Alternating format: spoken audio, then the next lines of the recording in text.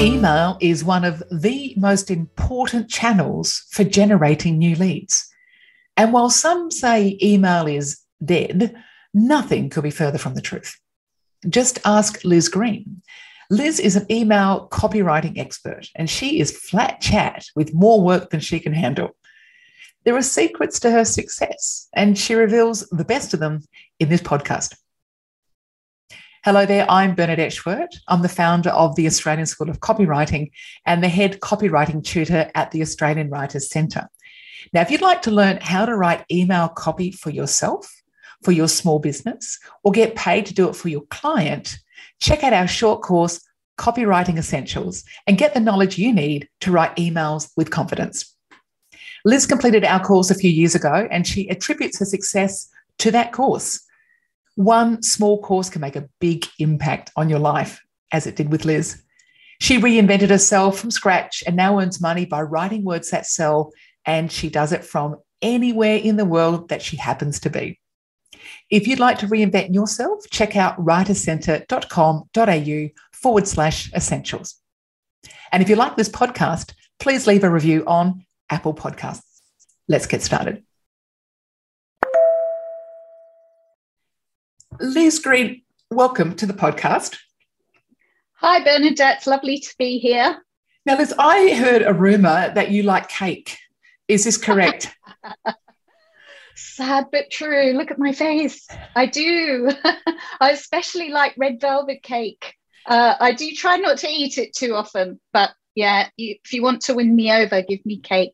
Well, I love the way you've incorporated cake into your copywriting website. So I love this thematic, sort of motif that you've got going on. And what better, thing to do with copy than eat cake, right? So now, Liz, you've got a really interesting backstory. You had a family business that didn't go so good. So rather than me tell the story, just talk us through your journey that took you to copywriting, because you came to it a bit later in life. I did. Look, I didn't really grow up in a time or maybe an environment where writing was considered by anyone I knew to be a viable option, even though that's what I really wanted to do. So I just went off and had a career that was a series of jobs, really, and they were all admin related, but somehow I always ended up with the writing tasks, which was, a perk for me and presumably a perk for whoever was dumping it on my desk. Anyway, eventually I met and married a lovely man, my husband, and he was a builder in the luxury home building industry. And we ran a business together for just over 9 years. It was really great for some of the time. And then in the last few years, we hit a boom. And despite what you might think, builders really struggle in booms. And we actually lost the business at the end of it. And that was the point where I just thought, gosh, I've been working so hard for nearly a decade and we've ended up with nothing. I think it's time to just reevaluate and look at what I've always wanted to do. So I found a degree in professional writing and publishing at Curtin Uni in Perth. I got myself a job first. And then I went to uni part-time and got my degree. And then I couldn't get anybody to actually employ me, which had never happened to me in the past. So I think it was a weird mix of my age, because by then I was heading towards 50. And I don't know if you know this, but there's research that shows women become less appealing in their 40s in the workplace, men in their 50s. So we go off a bit earlier than the men do, but they still suffer from it as well. So my husband said to me, these jobs you're going for, do you really think they're what you want? Is this maybe why you're part of the reason why you're not getting anywhere? And on reflection, I was trying to fit myself into a box. In the meantime, I discovered podcasts, discovered So You Want to Be a Writer, and was an avid listener of that. And then I discovered you and your course with the Australian Writers Centre. So that seemed like the the next step was to actually dip my toe in the water and see, can I do this thing? And look, I'm not up to date with how your program runs now, but back then you used to give personal feedback on the work that was submitted. And that for me was absolutely transformational, because I had your eyes on what I was doing, and you had no reason to tell me I was doing okay if I wasn't. And I got really good feedback from you. The next thing that happened was I got offered my old corporate job back that I really did not love. So it was, will I jump for the money, or will I jump into this new thing? And after a couple of nights of tossing and turning, I decided the money wasn't going to do it for me, because I didn't enjoy that. And I wanted to pursue the writing. So within a week, I got my business launched. I probably did everything wrong. Well, there's lots of things I definitely know I did wrong. But the first networking event I went to, I chose really carefully. I went to a small networking event. It was still fairly scary, but I had to introduce myself to the group and just give a little bit of a summary of what I did, which again would have come across quite weak, I think, because I was so anxious. But somebody still grabbed me as I was trying to leave and asked me if I would be interested in writing her website copy. So that was it. I was launched. Liz, there's so much to unpack there. I'm so thrilled with what you've achieved, and to know that the courses were a springboard into that. And it is amazing what a short course can do, isn't it? It doesn't have to be, a 3-year degree, because I get those questions a lot about, do I need a degree in marketing or comms to be a copywriter? And the answer is no. And I mean, I've got a degree in marketing, so I can say that with some certainty. I've been teaching at marketing in universities for nearly 25 years. So what was it about the course? And I'm not here to promote the course necessarily. I'm really here to hear about, what was it about a short course that the degree didn't give you in any context? What was it about that? Well, the first thing is, the degree, even though it's a professional writing degree, never mentioned copywriting at all. So I have since mentioned it to them that they might want to do that. So when I discovered the course you were running, I could see that there was practical application. And I guess I'd just come out of that uni environment where you get assessed. And so I valued that aspect of it. The fact that I was going to be able to complete it within a tight time frame, which can be a challenge. Sometimes the longer you've got to do, you're leaving everything to the last week.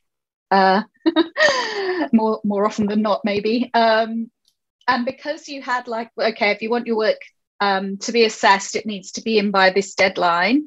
Again, that was sort of a little bit of a window into what working as a copywriter would be like.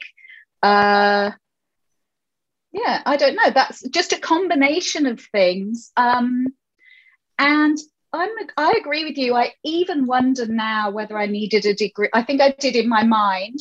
Needed a degree in professional writing, because I needed to be convinced that I'm just that person. I need a piece of paper to say you can do that thing. So when I started your program, I already knew I could write to a certain extent, but I didn't know if I could write to convince. And that was the big thing. Yeah, I think the 3 years, I mean, obviously anyone who wants to do a degree, go and get one. But when it comes to people saying, should I do a degree or should I just launch my copywriting business and jump in feet first, I always opt for the latter. Now, Liz, what about ageism? I'm really interested in that, because we're both women of a certain age. What do you think age and experience brings to you as a copywriter? What are some of the assets that you bring as you grow older here? Okay, so the first one is going to sound funny, but it's true, is that if you've got a few wrinkles on your face, you can show up to an event and say that you're a whatever the thing is, and whether it's true or not, people look at you and think that you've got rungs on the board because you've got wrinkles on your face. And I know this is, look, I haven't surveyed every single person, but it was a younger person who said this to me, that she had trouble establishing her credibility because she didn't look like she had much life experience. And then that leads into the next thing, which is life experience. by the time you've got to your late 40s, unless you've been very, very lucky or hidden, you've had some life challenges. And it helps you when things with your business aren't going necessarily perfectly. Well, they never go perfectly, let's be honest. But when you might feel they're going off the rails, you've got some perspective. You know, I can talk to myself and I can be really worried about a deadline, and then I can put it in perspective. Like, a deadline's really important, but you can still go back to the client and say, look, I really think your copy will benefit from a few extra days. Or, as just happened to me recently, I'm having a bit of a health issue at the moment, and I'm not going to be able to complete the project in the timeline we've agreed. And then you can renegotiate with them, or you can wish them well and part ways. Luckily, my clients wanted to just go with the flow. But definitely that kind of, you know, often you've raised a family, that's just a constant, there's just constant things being thrown at you. But even if you haven't, I just think you've been in the workplace, you've been through all sorts of challenges there. You definitely have the life experience, I think, especially as a copywriter, where you've got to bring all these things to the different clients that you might write about or for. I think that the life experience is really valuable. I think it's inevitable that with experience comes knowledge and wisdom. And I think what you're talking there about, the micro perspective, like when you're deep in the weeds, as I call it, and you're really, you know, sort of floundering as to how you're going to finish this piece and it's not going well, what you can do through experience is take that step back and see the macro perspective and go, you know what? No one's dying here. No one's bleeding. No one's bleeding or dying is what my criteria is for panicking. And then go, you know what, how do I get out of this? How do I communicate with the client? And so you've got more strategies, I think, when you're a bit older. And Liz, you reminded me of this technique that I tell nearly everyone who's interested as to how to deal with, you know, minor crises. And I don't mean major ones, but minor ones. It's called the 10-10-10 rule. And in fact, I got this from Jack Welch, who was found, you know, the head of GE. So not a big fan of him in some respects because he just sacked everybody and called that, you know, success. But that's by the by. But he and his wife actually talked about this 10-10-10 where, and I say this to my son too, because when they get into stress, you know, I say, look, just accept that in this moment, it's not much fun. And it might be maybe 10 hours of stress. Or you get bad feedback, you know, or something doesn't go your way. And I just say, just accept it's going to be, say, 10 hours of negative thinking, and you just got to accept that, embrace it, and just, you know, indulge in it in some respects. And then you're going to maybe have 10 days of feeling still the effects of that situation. And then what will you feel like in 10 months or 10 weeks? Will you still feel it? Probably not. So if you have this sort of 10-10-10 approach, you can make the 10 weeks or 10 minutes, whatever you like. But what I find for me is, if I know that in 10 months, will I remember this? No. Therefore, why would I let it really bug me now? You know, I say, I know it's going to be 10 minutes or 10 days or 10 hours of pain, but 10 months, 10 years from now, nah. So it really helps me get that perspective of when things aren't going well. So thank you for helping me remember that, because I also want to talk about your CV, because you talked about things going out there, you know, applying for jobs and not getting answered. How is it for you now that you have some control over your destiny, even though you know, we all have to pitch and do business development, but is it different now where you're in control? Yes. Look, I really question my ability to work for somebody else. I'm not saying never. I never ever say never to anything, because you just don't know what the next season might bring. But that idea of being assessed on such a narrow kind of field, I suppose, when I know as a business owner, you deal with so many different things.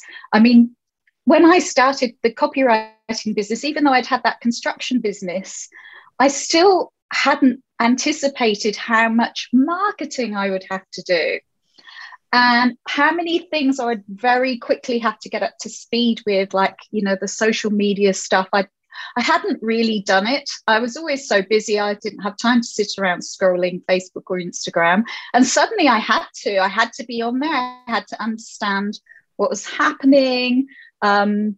so that's just one aspect. But, you know, if you think about, then you've got to have your accounting system working and set up. And something that I've kind of done in reverse, all your processes, even if you've got them in your head, that's no good. You actually need to really get clear on your process so that you can then share that with the client when you're in the pre-sales and then the after sales phase, so that they're really clear on what you do. And if you're not clear or if you don't have anything that you can present to them as look, this is what's going to happen next, you just instantly come off as looking a little bit less shiny. So I think, yeah, I do think I would struggle. I know that when I went back into the workplace after nearly 10 years running a business, and this was a big money turnover business, like 7 figures. And then I went back into the workplace and pretty much nobody valued my opinion on anything. People who've always worked as an employee, and that was me for a long time, you just don't understand this wide range of skills that a business owner of any size brings to the table. Only my direct supervisor, she recognized it and she was brilliant and she got the best out of me as a consequence. But in the bigger scheme of things, yes, it was totally irrelevant. I don't know if I've answered your question. No, you have. And I think what you're saying too there, Liz, is there's a copy side of the craft, as I call it, and then there's the business. They're completely separate. It could be any business, right? Copywriting or graphic design or fitness business, that's one thing, but you've really got to know how to run it. You've got to know how to find those clients. You've got to know how to deal and communicate. But you mentioned a really good topic, which was your process. And I'd love to hear about that, because I do say that in my course, that you've got to share with the clients the way you work, because it's a bit like hiring a lawyer or an architect or a builder. And if you don't know how they work, it's very, you lose your anchor as a client. And the copywriters who do well are those who go, stay with me. This is what I'm going to do. You need to sit back, relax. I'm going to take care of everything, and make them feel really, really warm. So tell us about your process, because I think it's on your website, which is brilliant. Yeah, I've got the little infographic on the website. I used to have a page, but it just was like a bit Snoresville, to be honest with you. So I thought I'd just condense it, because I do talk about it when I actually talk to a potential client. And this I think is quite important. When I started, because, there's, and I agree with it, there's a lot of talk when you're starting your business, but also constantly to be serving your audience of potential clients and existing clients. And so creating content and sharing. But when I first started, because I didn't have a tight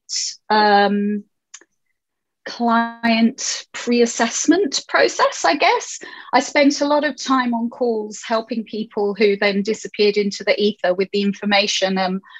Sometimes I'd actually written stuff for them because I couldn't help myself, or they'd send me something and I'd just be reading it and then I'd just start changing it. And, that's great. But once you start to get busy, you haven't got time for that. And I've found also that people don't appreciate the free stuff. They generally don't appreciate if you've given them a blog, for example, or you've rewritten their blog because you could see where they were struggling, and then you don't even get a thank you email. So what I have now on my website is a process where you need to submit the project discovery form. First of all, I can't remember what I call it, questionnaire, to try and make it sound a little bit more friendly. A form can be a bit impersonal. And that covers off just some basic things like, tell me a bit about, what your goals are, what type of copy do you want? Because I've niched into web copy and email copy. So depending on the person, I might do other stuff, but that's generally what I specialize in. And even the question of budget, because you can go through the whole sales call and get to the end and the person thought that you were going to be $500, even though on your website you may have an indicator. They might not have looked that far down the page.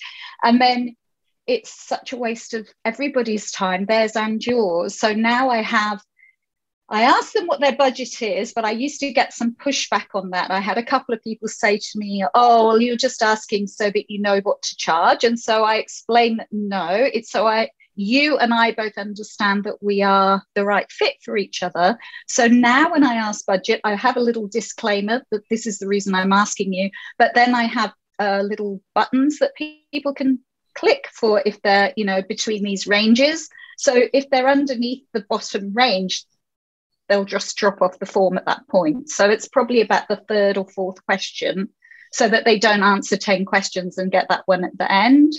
And as a consequence, I rarely have a sales call with somebody who doesn't already have an idea of the budget. That's a brilliant concept. And Liz, let's talk about email marketing, because I know that's of interest to a lot of people. Can you talk us through your briefing process? So you get a client and let's say you've agreed that you want to do an email campaign. What's the first thing that you do? So I kind of have the same briefing process, but I'll be asking different things for an email client. So first of all, have they even got email? Because a lot of the people I've dealt with in the last 12 months haven't. They know that they should, or they might have it set up, but they haven't ever sent one. Establish what their expectations are or what their hopes are for the sequence or sequences.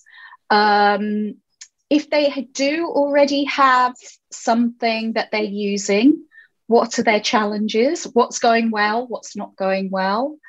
If they have results, it's always good to see what their results are now, because you can then actually genuinely see, the improvement. I mean, that is one thing about email over a shorter time. Like with a website, it can be a year or two really before you can definitely say that improved, whatever.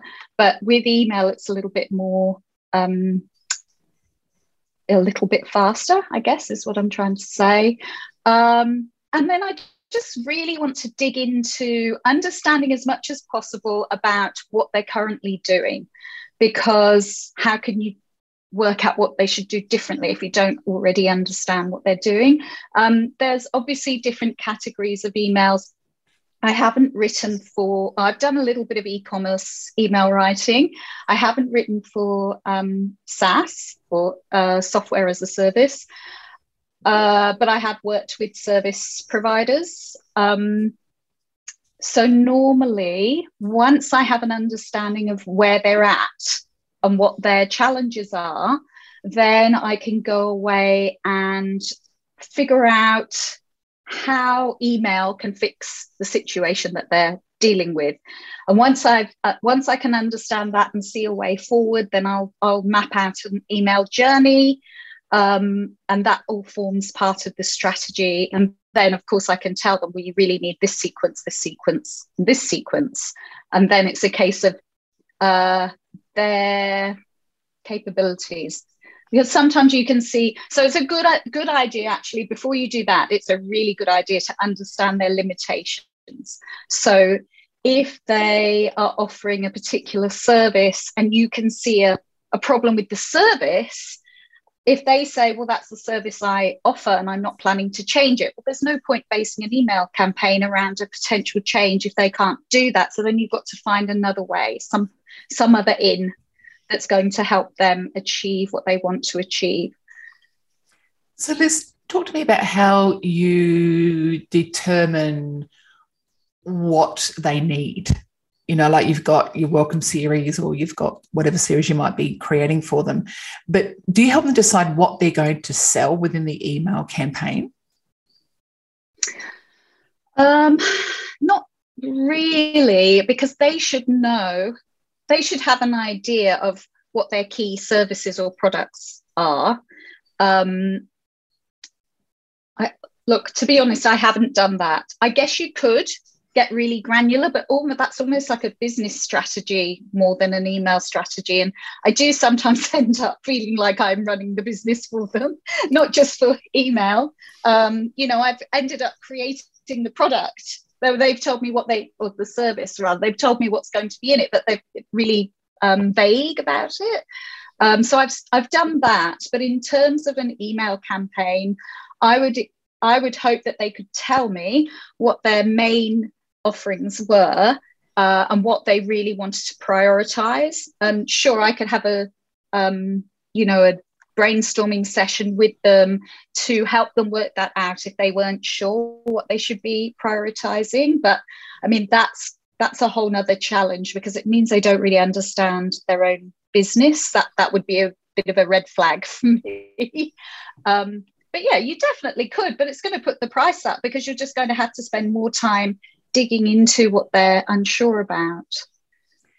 And talking about the differences in the copywriting for, say, an e-commerce campaign versus a SaaS. Okay, actually, I don't think I can answer that, because I haven't written SaaS at all. But I mean, what I know about SaaS is you're always trying to get the person to trial your product more than anything else. And then you're trying to, so in that respect, I guess it's still the same. Once you've got them on the path of being interested in trialing your product, then you've got to get them to trial it, and then you've got to support them through the trial, and then up to the point of going from being in the free trial to actually purchasing the program. And then I just know from experience there's an awful lot of follow-up if you don't go ahead with the trial. And some do it better than others. I know sometimes I've felt like I'm just being harassed after I've made the decision, and others, I'm trying to think, it might even be Dubsado. They just basically said, well, look, stay in the free version until you're ready to make the next step. I thought that was a brilliant move, because there's another email provider whose name I shall not mention, but they just made me feel like, back off and leave me alone. So those are the kinds of things that you're, I guess, almost the nurturing in the SaaS appears to be quite important. E-commerce, I mean, the beauty of e-commerce is you are trying to sell every single time you're communicating with people, even in a subtle way. But most people understand, because an e-commerce business sells stuff and you're interested in that stuff, else why did you sign up to the email in the first place? So it gives you a bit more freedom with the selling side of things, as long as you do it in a way that's not overtly sleazy is what I normally say, but pushy. And I think people's tolerance for that has really, really dropped. So what about the e-commerce versus services? So you've talked about that a little bit. How do you recalibrate your writing for that? Okay, so I think that I believe with the services, you've got more of an opportunity to build an actual conversational relationship with the person or people. But I mean, when you're writing, you're just writing to that one person. So with e-commerce, everybody knows they're not the only one getting that email about the sale that's just about to start. So it might use your name, but I don't think that's as important, the personalized approach. It's much more important with the e-commerce that there are ways to personalize it without actually pretending that you've heard from them last week or what have you. Even if it's just things like, and you've been into the shop and had a look around, but you got distracted, or you decided, no, actually I shouldn't spend that money today, and you might get a follow-up email that just says, oh, did you leave something behind, or are you still looking for sheets or whatever. You have to be careful with that so that it doesn't feel stalkery, but it can be a nice gentle reminder, because someone rang the doorbell, and then I made the dinner, and then while I was away, my MacBook shut down, which does seem to happen with mine a lot. And so you're just giving them that little prompt. Whereas with a services email, to me, it's a much bigger opportunity for storytelling. It's a much better opportunity to really work on the relational side of things. And you're not going to be selling in every email. You're going to be delivering value, whether that is literally value in terms of information or a little bit of entertainment, but your relationship building all the time. So communicating and building that relationship on a much more personal level. Great. Liz, can you talk us through a campaign that you've done maybe with a service, just so people can sort of put some, meat on the bones as to what you're saying about, what did email 1 do? And then what did email 2 need to do? And what did email 3 need to do? Just talk us through that, the sequence that you've been talking about. Is that something you can do? The most common email sequence that I get asked to write is the welcome sequence, because one, they haven't got anything set up, and often, so this goes hand in hand with maybe a launch. They know they can't just suddenly launch to their list because they have done absolutely nothing to communicate with them since the person signed up. So they know that they need to do a little bit of relationship building before they go, look at this shiny thing I've made. So the welcome sequence normally starts with some kind of lead magnet normally from the website, but it can be linked from various places, but it takes you to that sign up on the website. I'm about to change my approach a little bit. It's not the industry standard. So the industry standard is you get somebody to put their email address into the some kind of little box on the website, and instantly they're on your email list. You send them. So the first email that I would send is the thing. You want them to get that instant kind of dopamine hit and get the thing that they want straight away. No messing about. I do actually do the double opt-in because that's better for your security. So the double opt-in is when you the very first email the person gets is actually just something along the lines of please confirm you're a human, but you can make that warm and a little bit, it's kind of a good place to put a little bit of humor in, if it's appropriate. If it was, I don't know, a funeral parlour. Yeah. Mind you could have a point of difference if you did have a bit of a humor. Definitely could if you were that brand. Feeling sad. But yeah, so the pop-up that comes up on the website says something along the lines of, your checklist is on its way to you soon. I just need you to pop into your email and confirm you're a human. Guess what? Bots try to jump on this list all the time, or something like that. And then they hopefully do the double opt-in, and then they instantly get the checklist or whatever it is to their inbox. And what I do, I think that there's a lot of experimentation. My approach is to put a few things into that underneath the here's your thing, a quick who I am, just in case it's a few days since they did it and they're like, what's this again? But not like, pages and pages, just maybe a couple of lines to remind them what they've got and who I am, what to expect, the opportunity to unsubscribe there and then, because you do not want those people on your list who just wanted the opt-in and now they're going to just sit there and do nothing. It's actually not good for your email list if you do that. And did I say set expectations of what's coming next? Yeah. That's really important, because the email welcome sequence, you're going to be emailing probably more frequently than you will any other time other than a launch. So I think if you let people know you are going to hear from me every day for the next 7 days, or every other day, whatever you decide is right for your audience, then they're not going to think, bloody hell, can I say that? Yes, you can. Yeah. This Liz Green, she's popping up in my inbox every day. Why is that? No, I've already told you. I'm going to, because I want you to feel really comfortable that you've joined my email community. And so that's kind of just email 1. Okay. And then what happens then? So another thing that's really handy to do, because you're all the time you're trying to stand out in that inbox, just at the end, just let them know what the subject line for tomorrow's email is going to be, or or the next day's email, whenever it's going to be, because you're just putting a little subconscious flag, I suppose, that they might then see that, and it will stand out because they've already heard, you know, what the subject line is going to be. So I personally, I go with a bit of value dropping for the next couple of emails.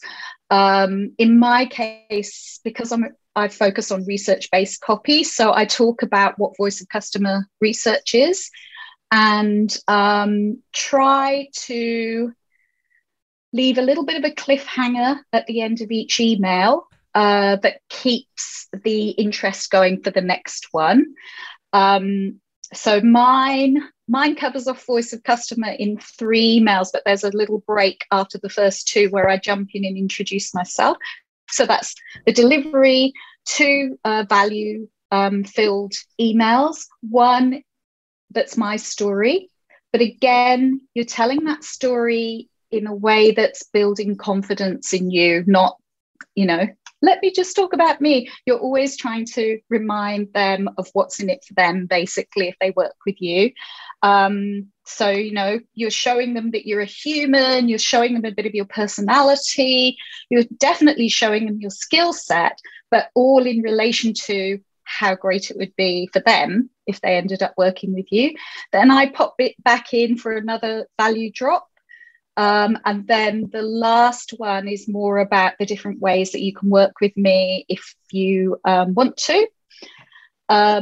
Each email has at least 1 PS on the bottom. Believe it or not, people really, well, you probably believe it. People it's love a nice the PS. link phrase, by the way. Yeah, I love the link phrase that you're just throwing in there the whole way. Tell me about the PS.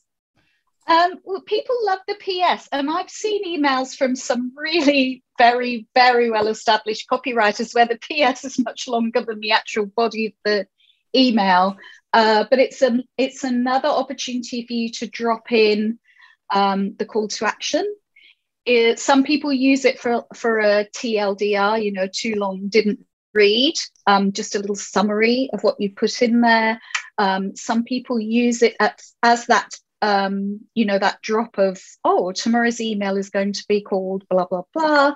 It's just, but don't use it for nothing. Don't have a PS for no reason. You know, use it as that just a little bit of extra copy, or a lot, depending on what you want to say in your PS. It's just super effective. That's well said. It's a fantastic series. And what do you do then? What's your next step if they don't do anything with you? What do you do with that particular person? So the next stage is to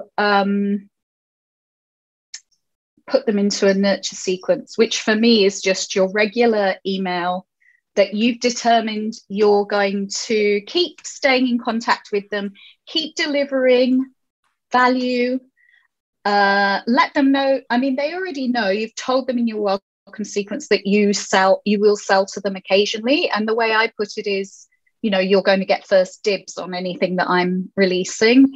And that's an advantage of being on the list.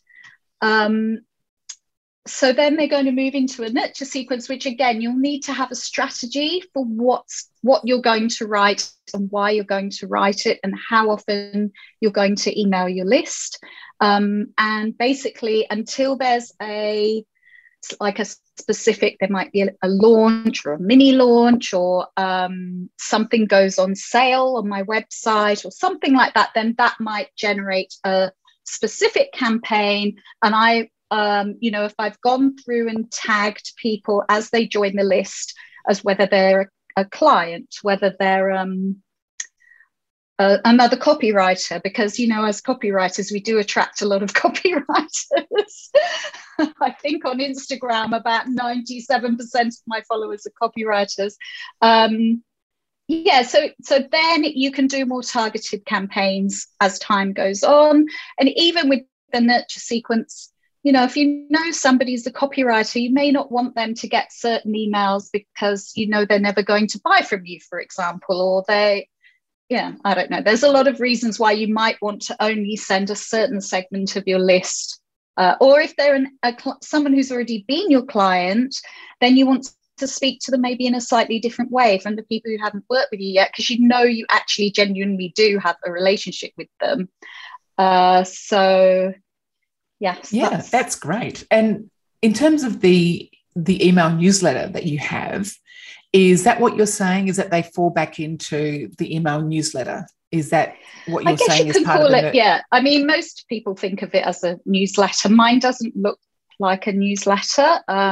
I send an email that just looks like an email you'd get from somebody that you were just emailing back and forth with. But you know, I might throw in a GIF or a funny picture or something like that. But when you, and I get asked this actually, so I may as well mention it, when you're wanting to build that personal relationship, if you send the branded, super formatted newsletter that it looks a bit like an e-commerce email, and people's shutters can come down because it looks like a sales type of email. So I prefer plain text email. You can still share stuff, you can still link to things, but it just looks more, I feel it looks more personal when it arrives in your inbox. So someone was listening, a copywriter wanting to set up their own nurture sequence. What kind of topics do you think they should be covering? Because the Welcome series reasonably straightforward as you've presented it there, and it's really, really good. But they might get a bit stuck, you know, on the nurture side, because this needs to continue on. So what tips have you got for the kind of content or the kind of topics that you can cover off in the nurture sequence?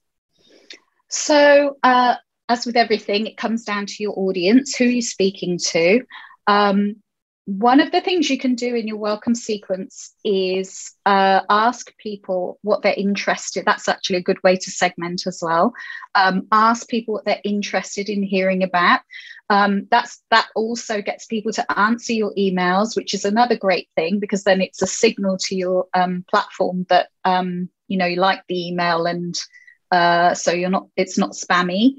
So that's one way of doing it. But really, you've got to start with, what does your audience want and need, and what do you want and need the sequence to do for you, or the ongoing newsletter to do for you? And then, just like before, you need to build a strategy. So you know, I've talked about voice of customer in my welcome sequence, so maybe the very first, because you can send them into a nurture sequence that's also like, say, the first month.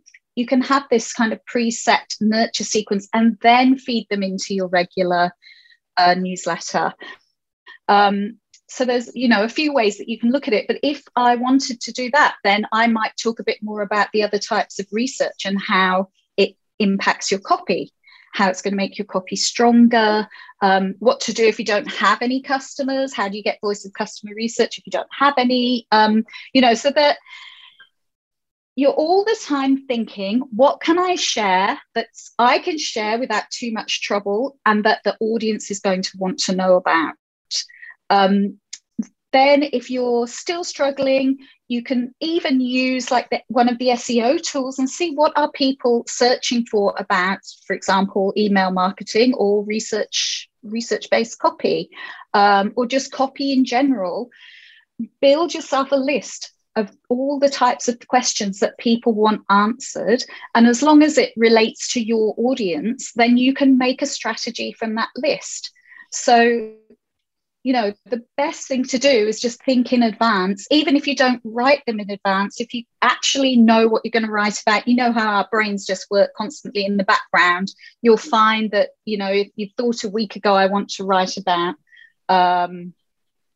you know, what's the best way to attract rabbits when you're trying to shoot them, or something awful like that. I don't know why I said that. It's weird.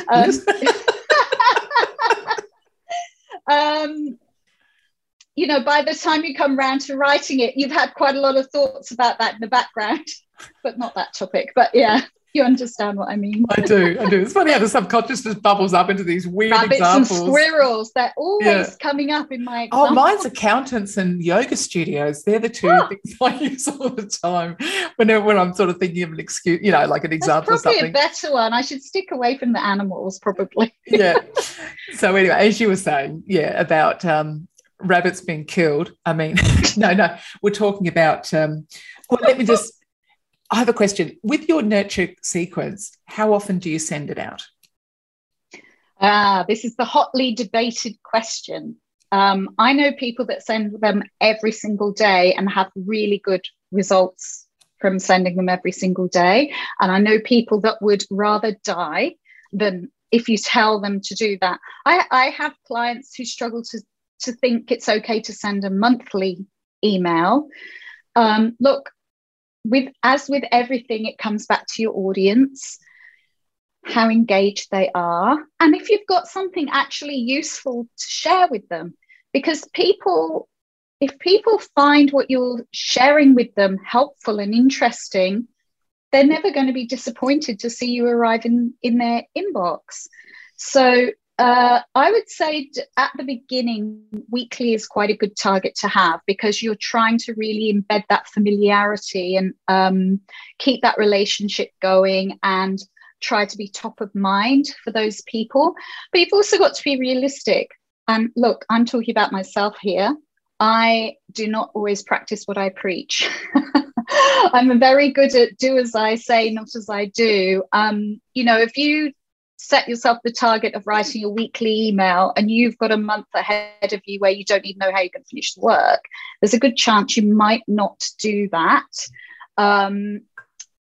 So you need to be realistic. And that's what I say to my clients as well. Ideally once a week, but what do you think you can manage? Because it's much better that they actually send something because then it becomes one of those things, doesn't it, that gets bigger and bigger because it's week 2 and you didn't send last week's yet, and then suddenly it's a massive thing and then you just won't ever do it again. So really well I know said. That's a bit of a non-answer, but it is how long's a piece of string, isn't it? And it is, what you can manage. But just before we wrap up, Liz, I know people are probably wondering what the two things, research-based copy, just in a nutshell, what do you mean by that? Okay, what I do is I look pretty deeply into your audience or your intended audience. So for the first couple of years that I wrote copy, I rushed through the research stage to try and get onto the writing. And then at some point I realized that the more you understand, the easier the writing actually is. So some of the things that I include are surveys to your audience, if you've already got an audience, and then followed by actually interviewing some of them and speaking to them. And the whole time you're doing this, you're collecting little buckets of information, like related to people's pain points, related to what they've really, if they've used your service before, what they've really enjoyed in the past, what they've come up against as a problem in the past, what they've really value about, if they're an existing client, what they really value about you. I've found this to make such a huge difference to some of the businesses that I've worked with. That I always give them a messaging document as well that kind of summarizes it all and pulls out the key bits of copy. The other thing that it does is it can literally give you the right words for the website or whatever it is you're writing, because you're getting the language that the people that you've already served already use. So if they're talking about your service in a particular way, then chances are the other people you want to work with also talk about it in this way. And by actually going to them and asking them, you're taking that whole guess factor. I think they really care about this. And I've had more than one client, but one in particular, she's so in touch with her audience. She was almost a bit like, okay, we'll do this exercise, but I know what they care about. And we discovered that the main thing they cared about was not the thing that was the focus of the website. And it completely changed the messaging for the whole business. So, look, I went from, as I said before, someone who scooted through the research and didn't really like it to somebody who, other things that I do are, I might say, what are your top 4 competitors, or who do you think they are? And then I'll have a look at the 4 of them one by one, and then have a look at their key messaging, have a look at the gaps that exist in the messaging, so that can help you see then, there's this little bit here. Nobody's talking about this little bit here. So I guess, does that explain what I mean by that? Brilliant, Liz. I love your process. I think it's really novel. You know, I mean, there's briefing and there's briefing, but that sense of you go the next step, don't you? You actually communicate with the clients and ask them what they're thinking, what they're doing, and what they need. And I think that's the point of difference that makes you unique. And that's probably why you've had the success you've had. So, Liz, I just want to congratulate you on all your achievements and to reinvent, you know, yourself after that. You know, the family business going bust. You know, it's quite something else to have achieved that under those circumstances. So, congratulations. I wish you all the very best, and it's been an absolute delight talking to you. I could talk to you for another hour without any doubt. So, Liz, thanks very much for coming onto the podcast. Oh, thanks so much for having me, Bernadette. It's an absolute blast. And thank you to you, because I wouldn't be doing this if it wasn't for you. Oh, well, that makes my absolute day. I love to hear that story. So thanks, Liz. Okay, you take care. All the best. Okay, bye. I think what Liz demonstrates so beautifully is that you can come to copywriting at any age. And in some respects, the older you are, the better you can be, because age gives you the mindset and the resilience and the experience you need to deal with the slings and arrows that come with trying something new. If you'd like to fast track your success and get more confident about your copywriting ability, then join Copy Club, Australia's most innovative and dynamic community for copywriters. With Copy Club, you can find your tribe, you can access our incredible learning hub, and unlock a host of templates that will give you the confidence you need to take your copywriting business to the next level. To find out more, check out copyclub.com.au. My joke of the day. What do you get when you cross a writer with a deadline? A really clean house. I think we can all relate to that. And my quote of the day, it's short but golden. Inspiration is for amateurs. Ha, yes, take that. I love that one. Well, that's all from me. All the best and bye-bye.